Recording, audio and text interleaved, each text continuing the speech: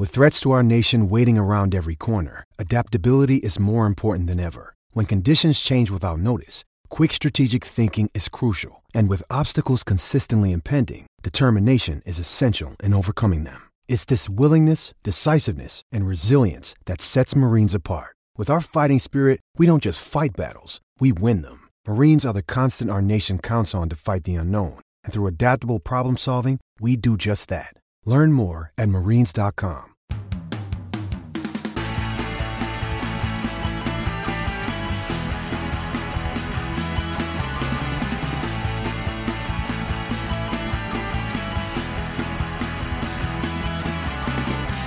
Hello and welcome to episode Eric Carlson of the Cause for Pointcast. I'm your host, Colin Cudmore, and Trevor is not with me today as I've got not one, but two fantastic guests with me here today. And before I introduce them to you, you already know what's happening. You've seen the episode title. We're back for season 2 of Draft Debaters. That's right, with the 2020 draft coming up hopefully soon. This is episode 1 in what's going to be a multi-episode series where the focus will be 100% on 2020 draft prospects. I'm really excited to get started, but I'll be joined by two scouts each episode, most of which have published a ranking of their top prospects for the draft. They'll be pitted against one another to debate the players they have most differently ranked from each other, so you can all hear a variety of perspectives on these players. I'm super excited, and I hope you are too, so let's meet the first two contenders. So, on my virtual left, he scouts for the website Future Considerations and is starting up his own new service called Smart Scouting, which is, I think, the most Boston thing I've said all year. All the way from Massachusetts. Welcome to the show, Josh Tessler. Josh, how's it going? And thank you so much for having me on, Colin. Awesome. Really glad you could join us today. And we've got some excellent competition, too, as on my virtual right, he's a writer for the Prospect Network and has probably been talking about these players since about 2015. Welcome to the podcast, Max, or as you probably know him from Twitter, TPE Hockey. Max, how's it going? Going pretty good. Awesome. So I'm so happy you guys could both join today. If any listeners aren't following you guys on Twitter, you should definitely get on that right now. I'll be sure to link them both in the description along with the rankings that we'll be talking about today. Just a little bit about the episode format before we begin. There are 4 prospects that we'll be talking about today. I'll read off your rankings for each one. Then you'll both have a chance to state your case, why you're high or low on the prospect, and then you'll both have a chance to rebut afterwards. So, without further adu, onto the first prospect. We're kind of already breaking the rules already a bit because I kind of want to talk about 2 players at the same time, and that's Lucas Raymond versus Tim Stützle. We all know who will probably be taken in the top 2 this year. That's Lafreniere and Byfield, probably without question, but it's been a long battle for 3rd overall this season with these 2 specific European forwards, Raymond and Stützle, looking like the best bets for 3rd overall. So, Josh, you currently have Stützle ahead of Raymond at 3rd and Raymond at 4th. Well, Max, you kind of have it switched around with Raymond 3rd instead and Stützle at 4th. So, starting with Josh, what do you like most about Stützle, and why do you consider him the 3rd best prospect? So, I mean, throughout this season, I definitely feel like Tim Stützle's overall game is a tad better than Raymond. You know, I mean, and the challenge that Raymond faces that, that a lot of the draft prospects that are currently playing in the SHL face is playing time. You know, I mean, and it's not fair to judge Raymond in terms of the ice time that he's had, but Tim Stützle has made more of the ice time that he has had, and in terms of his playmaking ability, his definitely surpasses Raymond. But I have been up and down on Raymond throughout the year. In April, I had Raymond in the 4th spot. And then in my previous rankings, I believe I did back in, I think it was like late December, early January, I actually had Raymond at 3.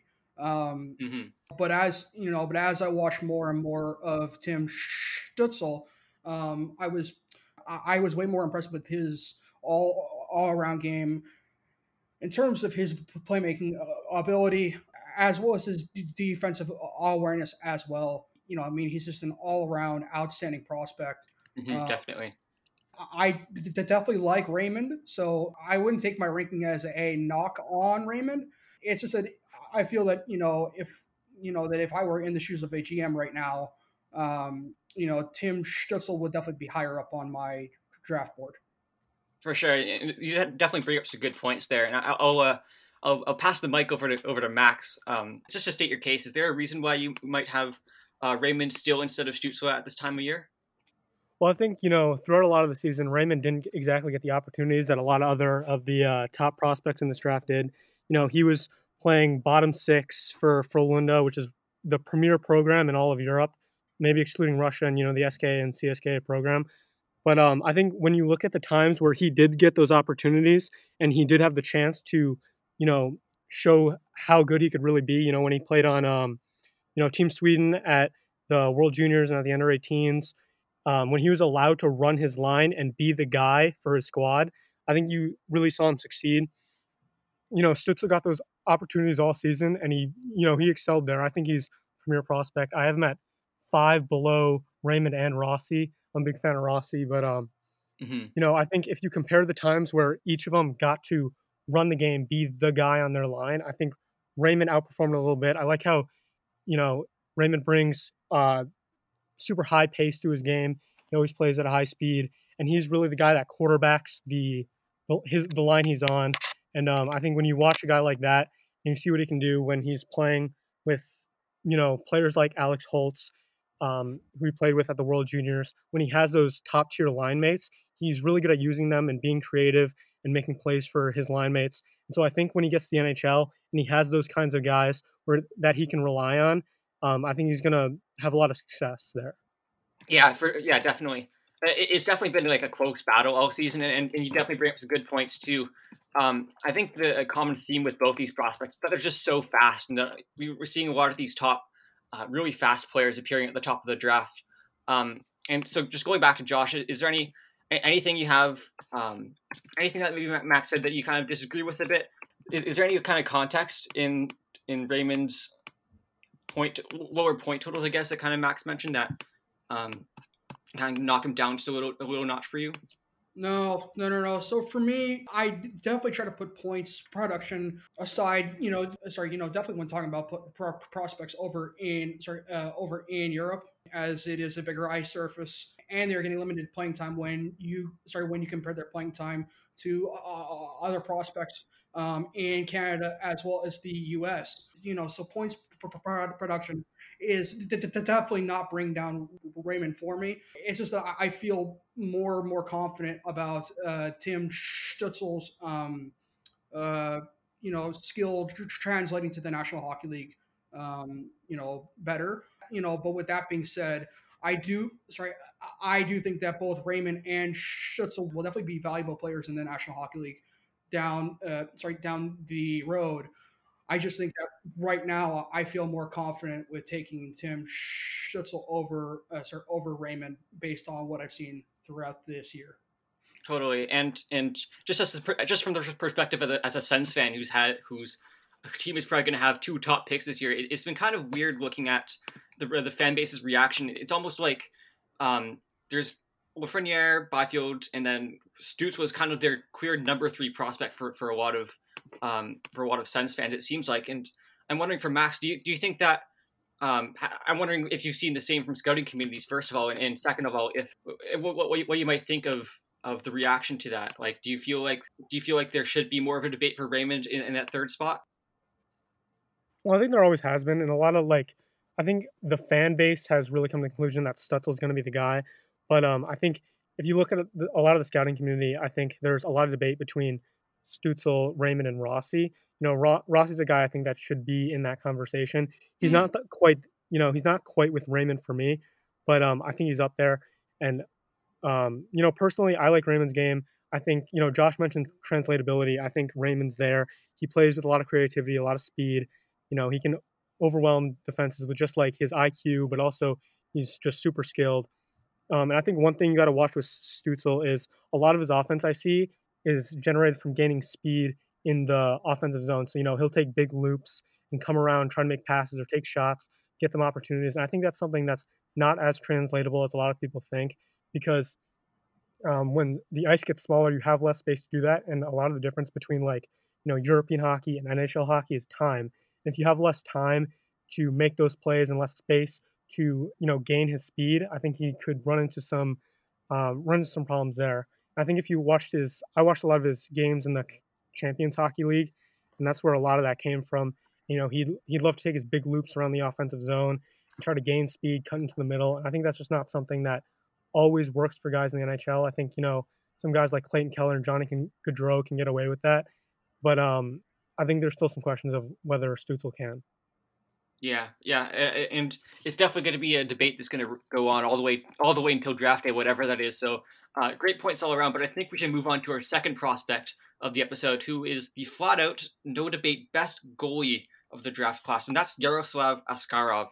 He's currently expected to be taken somewhere inside the top 15, as he played the past season in the VHL in Russia, which is something that's pretty uncommon for draft prospects, but it's something that Askarov did this past year. But for the rankings, Max, you have him all the way at 5th overall in your February rankings. Well, Josh, you still have him high up in your rankings, but not quite as high as Max, which is you have him at 10th overall. So starting with Max, you've had some great articles this past year about why you love Askarov, but I'm wondering why do you consider him a top 5 prospect? Well, I think one thing you mentioned is how he plays in the VHL, which isn't a common thing for draft eligible Russian goalies, and actually he's the first goalie to ever play a significant role in his VHL team's net.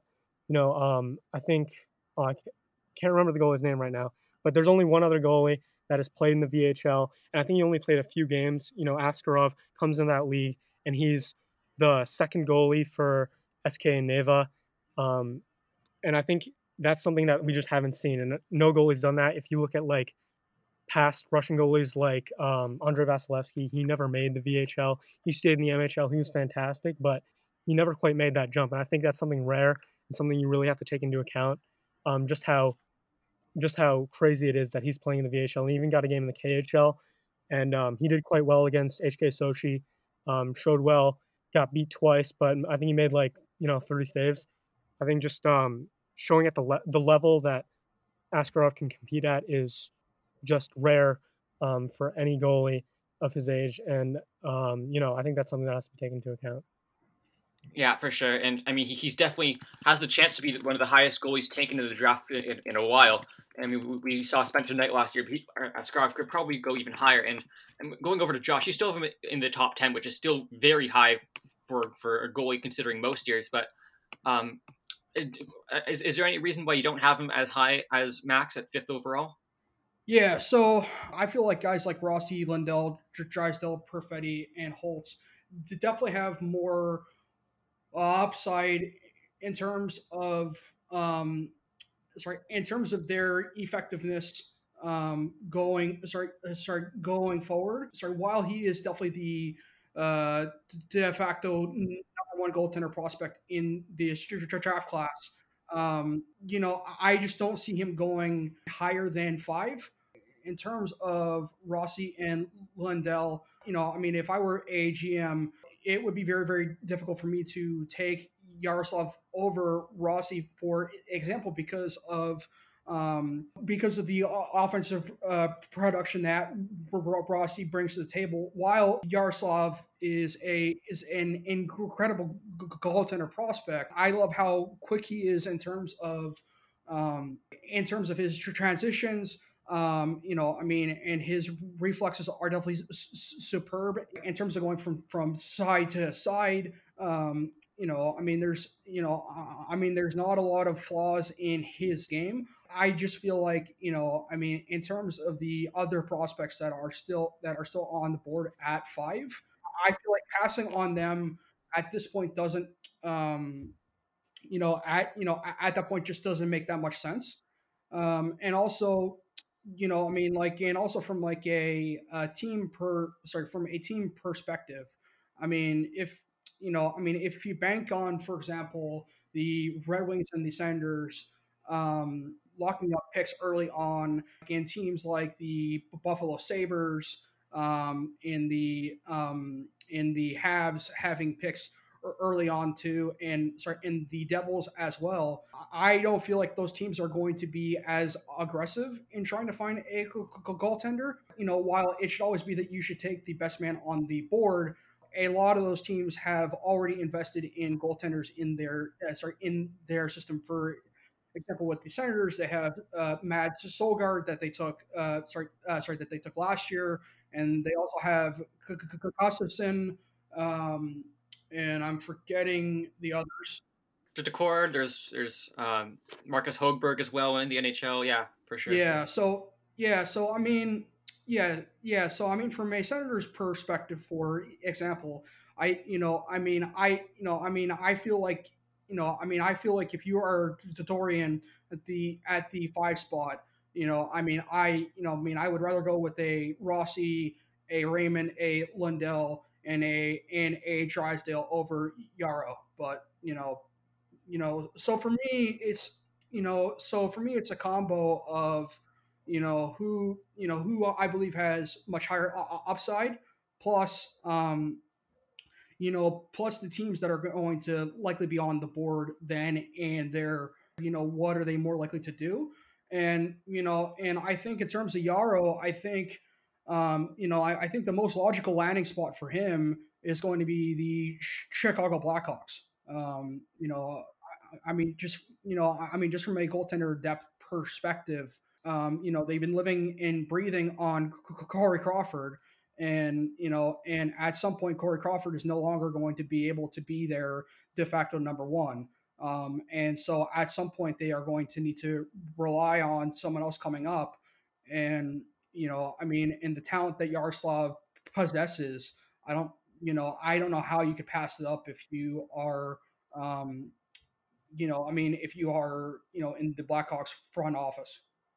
Yeah, totally. Those are all some good points. And I want to bring it back to Max because you had an interesting article that came out fairly recently about the supposed risk of taking a goalie that high in the draft and banking on goalies in the draft. And I know there are a lot of people out there, and I've actually been this way too in the past, and still somewhat to an extent now, where I'm just kind of very skeptical about goalies to go this high in the draft, just because we've seen some busts in the past, and goalies' development can be pretty tricky to project, especially since most of them don't usually make the NHL until a bit older than most forward and defense prospects. So I was wondering if you can touch on that and maybe how that applies to Askarov in this case. Do you think there is still some of that innate risk of just him being a goalie going that high in the draft? Or do you feel that he just kind of transcends that and is one of those elite talents that you can kind of just project as an NHLer? Personally, I don't see any of those problems. I think that Askarov is as good of a bet to be an NHL goaltender as Raymond is to be an NHL player or as Stützle is to be an NHL player. So that article is all about how goaltenders that had lower save percentages, like sub 920 in the CHL, and goaltenders that overperformed in international performances or, did really well at like the World Juniors or the U18s and then didn't have the same results in their regular season tended to be busts. And almost every single bust throughout the past 20 years fell into one of those two categories. And only three goaltenders that didn't have one of those two things in common turned out to be busts. And so I think when you look at a guy like Askarov, who's been tremendous in the regular season and, has been just as good in international competition, I don't think there's too many risks there. To bring it back to the point about teams and which team needs them, I'm actually a Blackhawks fan, so I'd love it if Askarov ended up in Chicago. That's like my dream.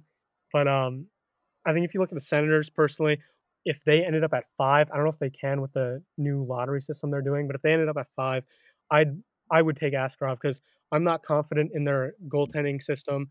They have a few guys in there, but if you look at like Philip Gustafsson, he was pretty highly touted, hasn't done too well in the AHL. That could be Belleville. They haven't been good, if I remember right. And they took Mads Søgaard, but personally, I'm very low on Mads Søgaard. I would not have taken him in the first 5 rounds of last year. I didn't think his puck tracking and his movement was good enough to be in the NHL. I don't think it's going to translate. But otherwise, I think if you have a top 5 pick and you're a team that needs a goalie, I think between the 3, like pretty much anywhere after like the maybe 4 spot, you should take a hard look at Askarov and think maybe this should be our guy here. Yeah, for sure. And as a personal disciple of Joey Daccord, I can talk to you a bit about him afterwards. Just going back to Josh for one more time. Um, Max kind of mentioned this, but his international play has been very solid in the past seasons. But this year he kind of had a bit of a blip at the World Juniors where he had 88% save percentage, which isn't really up to standards for what he was doing in the regular season, especially. But I'm wondering if you think that World Junior performance ends up dinging him at the draft table, or whether you think it's actually worth dinging him for that performance, or whether you think it will actually end up affecting his draft position. So I really hope that it doesn't. For me personally, I tend to look at those tournaments. Um, it's not it's not the be all end all. And oftentimes I will definitely back that up. These are goaltenders. It's a little bit different, but but you still have to keep in mind that I mean, it was I'm pretty sure that it was his first appearance at the World Juniors. And I mean, and nervousness definitely could have set in. So I mean, like, you definitely have to take that in as well. World Juniors play is going to be very, very different than than the team play. I mean, if we based all of our scouting on World Junior play or Hlinka Gretzky, um, you would definitely see very, very different boards. For example, if you look at if you look at Byfield, Byfield's play in the World Juniors wasn't, wasn't great, and there were many things behind that in terms of him having to play on the wing and guys that had more experience at the World Junior level.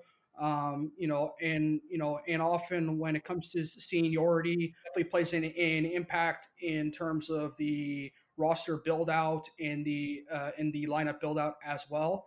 And so with limited playing time and Byfield getting used to playing on the wing, it is a completely different setting for Byfield. So, and when we go back to the Linka Gretzky, we saw guys like Hendrix Lapierre who were fantastic. And then when it came down to team play, I mean, if you don't look at the concussions in the neck challenges, Lapierre just wasn't as dynamic in his playmaking um, when he was healthy and in the lineup for Chicoutimi. So I tend to look at the World Juniors and other tournaments like that, and and I won't put too many eggs into my basket uh based on tournament play. But it is definitely another chance to see what they are all about and take and get and get some more views on. But yeah, no, I personally do not put too much stock in terms of performance at the World Juniors. Yeah, for sure. And I think we can all kind of agree that it's just one piece of the puzzle that kind of factors into everything else. And you're right, the settings definitely are different. But one player I want to talk about next for our third prospect, who's arguably the best WHLer in this class, and that's Seth Jarvis. And the winger had an explosive final few months of the season with an end result of 98 points in the 58 games, almost at 100. And for Josh, that's resulted in him being ranked 12th on your board. And for Max, your last ranking from February had him 48th, but from what we discussed prior to the episode, has probably risen a bit since he went off in February and March. So we'll go back to Josh for this one. So what is it about Jarvis's game that's vaulted him up so many draft lists lately, including yours?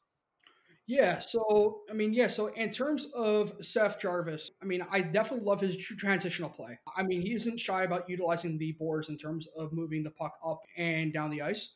And even when he is in traffic areas, he will still push the puck off the boards in the neutral zone in order to propel the puck down the ice. As well as in terms of his playmaking, for me, it definitely exceeds guys like Dawson Mercer, Connor Zary, and other guys that I would be taking in the and other guys that I would be taking in the teens. All in all, he's definitely been one of my favorite forwards to watch this year. And I definitely think that he could be, a predominant playmaker in the National Hockey League. he's definitely drawn some wide comparables. So while I'm not huge on comparables, I've seen people talk about him like he's the next Matthew Barzell, like he's a Mitch Marner like player. Personally, I think he's more of a Mitch Marner light. I don't know if his ceiling is at the Mitch Marner level, but I think from an overall perspective, he's definitely going to be a very dependable top six forward. I mean, who can definitely drive his own line. Yeah, for sure. And you mentioned that comparable. I mean, if you can get a Mitch Marner light in the teens, that just kind of speaks to how deep this draft is this year. So moving to Max, so you had him in the second round in your last ranking, and I think you mentioned that you moved him up quite a bit for at this point in time. But since he went off, completely dominated the scoring charts in the last few months, do you find that his late surge affects your rankings that much, or are you kind of more convinced now as the season's gone on for him? I'm definitely more convinced on him. I had him at 47, which is really low, but I also made those rankings. I think it was like right in the first week that he just went on his tirade through the WHL in the late ends of the season. So he's top 20, maybe top 25. But he's definitely up there. I do like, a lot of things that Josh said.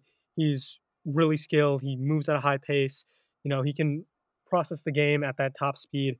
But personally, there are a lot of guys I like in that range, in that kind of top 20 range. I've got like Marek Kusnedinov, John Jason Peterka, Zion Nybeck, Casper Simonteval, who I know we're talking about a little bit, all up in that area.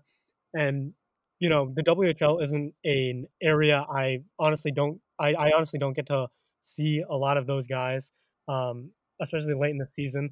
So I watched them a lot early, and I didn't quite see where this was coming from. I didn't see this coming. I didn't see how he did this. So my question is kind of like, oh, what was he doing in that beginning of the season? What happened between, November and February that led to this explosion? And, I think he has a high ceiling and he can be a really good player, but personally, there are other guys I like in that range. Totally, and that's totally fair. And bringing it back to Josh, you mentioned Jarvis as a high end playmaker, but I'm also curious because he ended up being third in the entire WHL in goals as well, with 42 goals this year.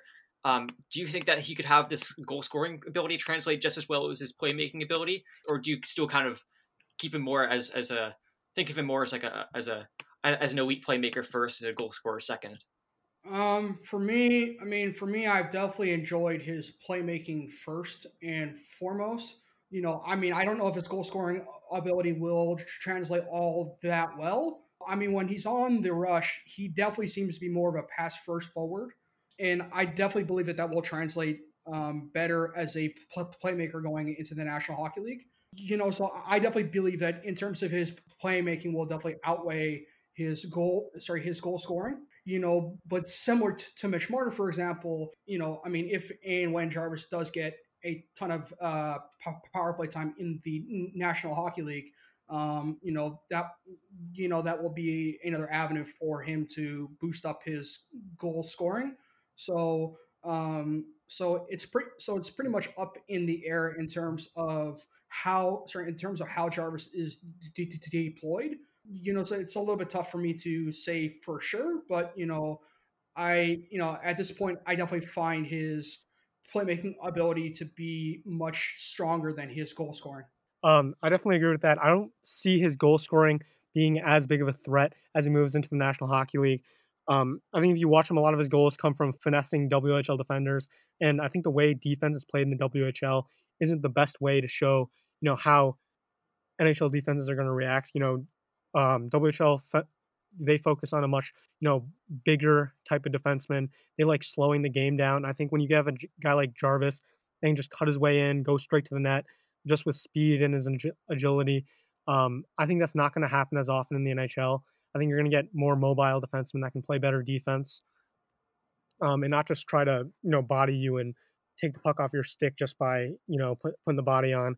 And I'm also not convinced on his shot selection. I think he does take a lot of good medium danger shots, but I don't think he gets into those really good areas where you have a high chance of scoring. And I don't think his shot is quite there for him to be able to put pucks in the net from non-high danger areas in the NHL. So I think that's one of the big questions I have about him.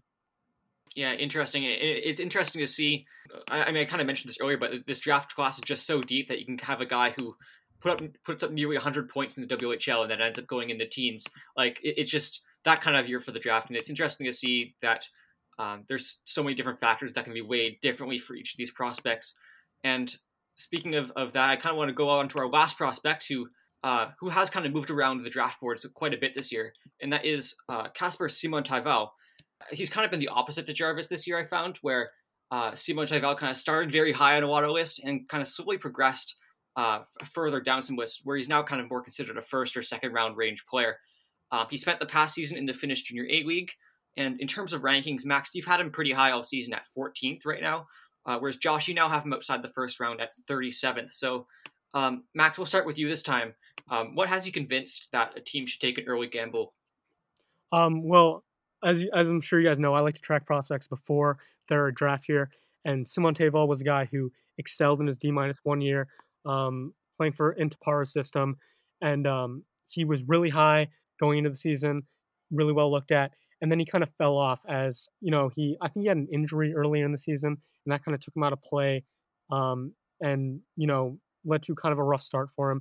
But I really like his goal scoring ability. I know Will Scooching does some great tracking data, and his tracking kind of showed how he pushes possession really well, and he's really good at getting dangerous shots, shots from dangerous areas. And I think that works really well with how good his shot is.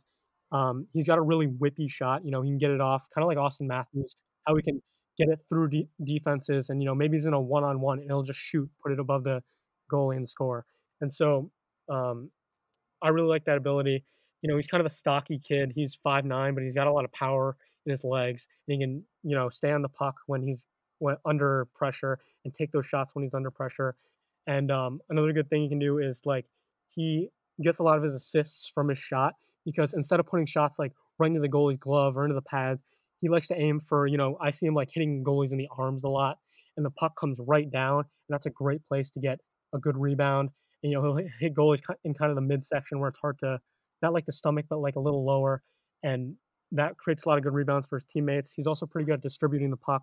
He can move the puck to his teammates pretty well. He's not exactly making crazy backdoor passes, but he's reading the play and he's making the pass that's going to further, the offensive play.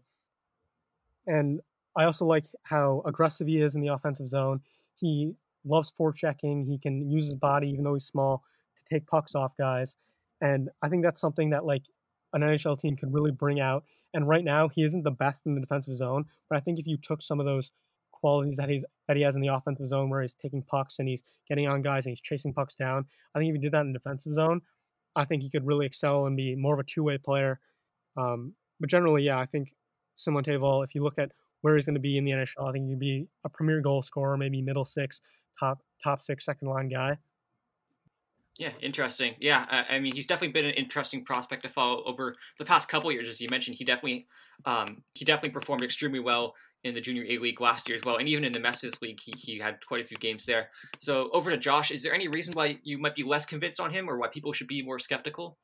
So I've actually moved them up as of late. So and the reason why is that for us to get consistent views on prospects in Finland can definitely be tough. And at the beginning of the year, it was for me.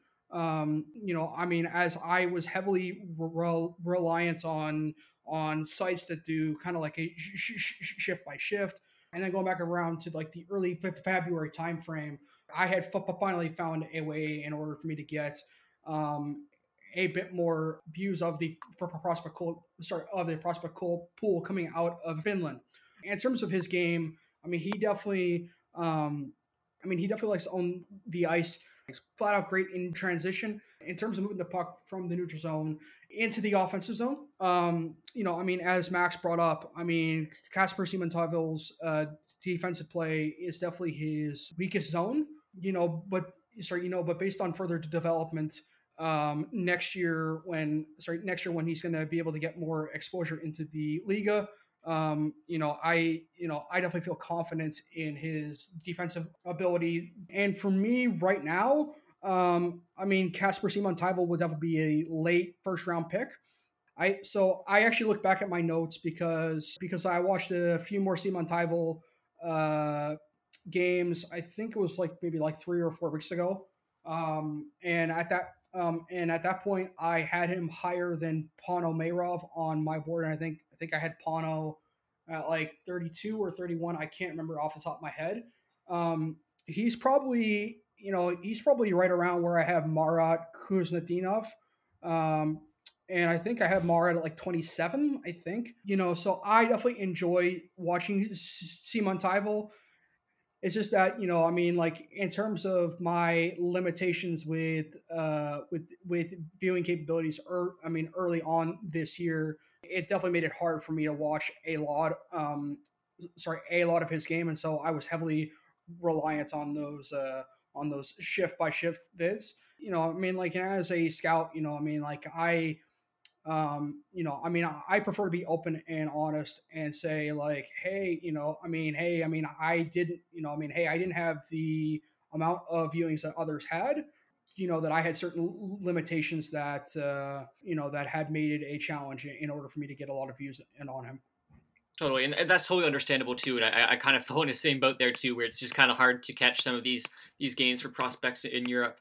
But I kind of want to bring it back to Max just as a little more theoretical thing because, and I'm just wondering when it comes to the draft, how do you kind of go about balancing those factors between offense and defense? Do you find that you value one more in forwards, or just because maybe one's more of a learned aspect, or one's more of an innate, like a talent aspect, and how do you kind of balance that in your draft boards, and maybe how that applies to Simontival in this case? Personally, when I'm looking at forwards, I don't look at defensive aspects that much. I look at things that could help a player be good at defense, like with Simontival.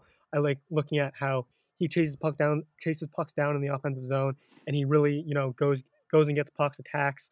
The puck carrier forechecks hard. I think those are things that can make you good at defense. But I don't look at the defensive aspect of a player's game very much because I know, especially in junior leagues, the focus for a lot of these really high tier players in those leagues is offense. Your coach doesn't tell your sniper to go play defense, go do this, do that in the defensive zone. They tell you to score goals. And a lot of it also comes down to the defensive system that a player plays on. Like, I think you watched like a guy like William Wallander. He played for Modo, and in Modo was like in the second half of the season they were terrible because they played against the top competition in the Super Elite for the whole second half of the year, and he had a lot of problems defensively. But a lot of that came from you know that Moto not playing as good of a defensive system, and his focus was all on offense. And I think a similar thing was there for Simonteval. His focus was playing offense and trying to go get and score goals. And I think a lot of top tier NHL draft prospects are the same way. Their focus is to go out and play offense unless they're a two-way player, especially a guy playing in junior leagues. Yeah, for sure. So the way I kind of want like to wrap up these episodes is just to talk about some late round sleepers, just some players who aren't going to be taken near the top of the draft, but who just players that you guys are still firm believers in. I'll let Max talk first about this a bit, but are there any players you want to just want to specifically shout out? Yeah, Alex Gaffney is definitely like one of my favorites in all the draft. I have him, in my third round. He hasn't shown that well playing for Muskegon, but I love his style. He's super aggressive, always on the puck. He's super fast. He's super agile. He can just kind of cut around guys, swivel through defensive, do whatever he wants. But the results kind of haven't been there, and he isn't extremely talented, but he works so hard. I really respect the way he plays. I first saw him at the Holinka selection camp. Team USA brings in like all their under 18 guys that aren't playing for the national development program, puts them all in a camp, has them play. And I watched that, and he was fantastic. He dominated. He was, that small, tiny guy that was, doing it all, that was playing like he was big. And I just really respected the way he played doing that. Daniel Emerson is another guy. He plays for UFA in the MHL. Bigger guy, a lot of skill, good shot. A lot of MHL guys don't get attention. Dmitry Ovchnikov is another guy who played for Novosibirsk. I think there are a lot of good late round picks that could go to MHL guys who could turn out to be something just because it's such a blind spot. For a lot of scouts, I don't think Russian Junior League get watched that often. I think that's similar to the Finnish Junior League, and why maybe a guy like Samantevo, people aren't as high as him. They just don't get the exposure. So I think, if you're looking for late round steals, look in those leagues, look in like the MHL and the Finnish Junior League, and you'll find a lot of good guys. Interesting. And I'm looking at Alex Gaffney right now, and as a short 5'7" guy, I can definitely applaud that. So I'll move over to Josh for just to wrap it up. Do you have any other late round sleepers that you're kind of interested in? Yeah, so for me, I very much like Senna Peters from the Halifax Mooseheads. While they had a very, very difficult time this year in terms of goal production, he was definitely one of the best football forwards on that team. He is definitely a power forward by trade. And I very much like his shot. I can definitely see a team going as high on him as like anywhere between like a 4th to like a 6th round pick. And aside from Peters, I very much like Jacob Dion from the Drummondville. He is definitely not a prospect that a lot of folks were trying to look at early on. And from one of my first views of Drummondville, which was back, I want to say September. I very much loved him in terms of what he was capable of doing, running the cycle, pinching in the offensive zone. And his transitional game too. I think on the back end, I think in terms of his gap control and his physical play, that there is still work that needs to be done there. But I very much like him, and I can definitely see teams taking a shot on him as a mid to late round pick.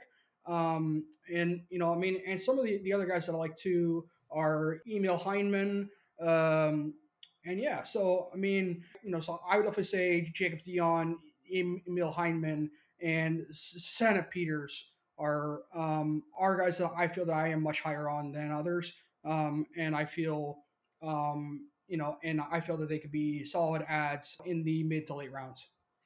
Awesome. Well, that just about wraps it up for episode 1 of Draft Debaters. But of course, our listeners need to know where to find you guys. So just back to Max for one final time. Where can the listeners find you, and anything else you want to plug? Best place to find me is at TPE Hockey. No spaces, no underscore on Twitter. I also write for TPN_hockey. That's the site I write for. Yeah. Awesome. And Josh, same to you. Where can everyone find your work? So everyone can find my work at Future Considerations, as well as Colin mentioned earlier. I am beginning my own site. Smart Scouting should be live in the next few weeks. And my Twitter handle is at @JoshTessler_. Excellent. Well, thanks everyone for tuning into episode 1 of season 2 of Draft Debaters, and a massive thank you to Josh and Max for your time today. Super glad to have you guys on. Just to wrap it up, reminder you can find the Cosper Pointcast on iTunes, Spotify, and Stitcher, and if you really enjoy it, you can rate and review it on those platforms as well.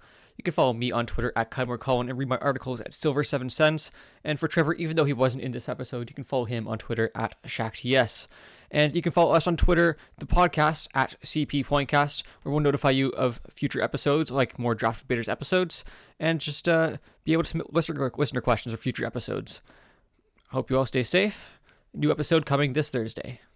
That's all for today, folks. Adios.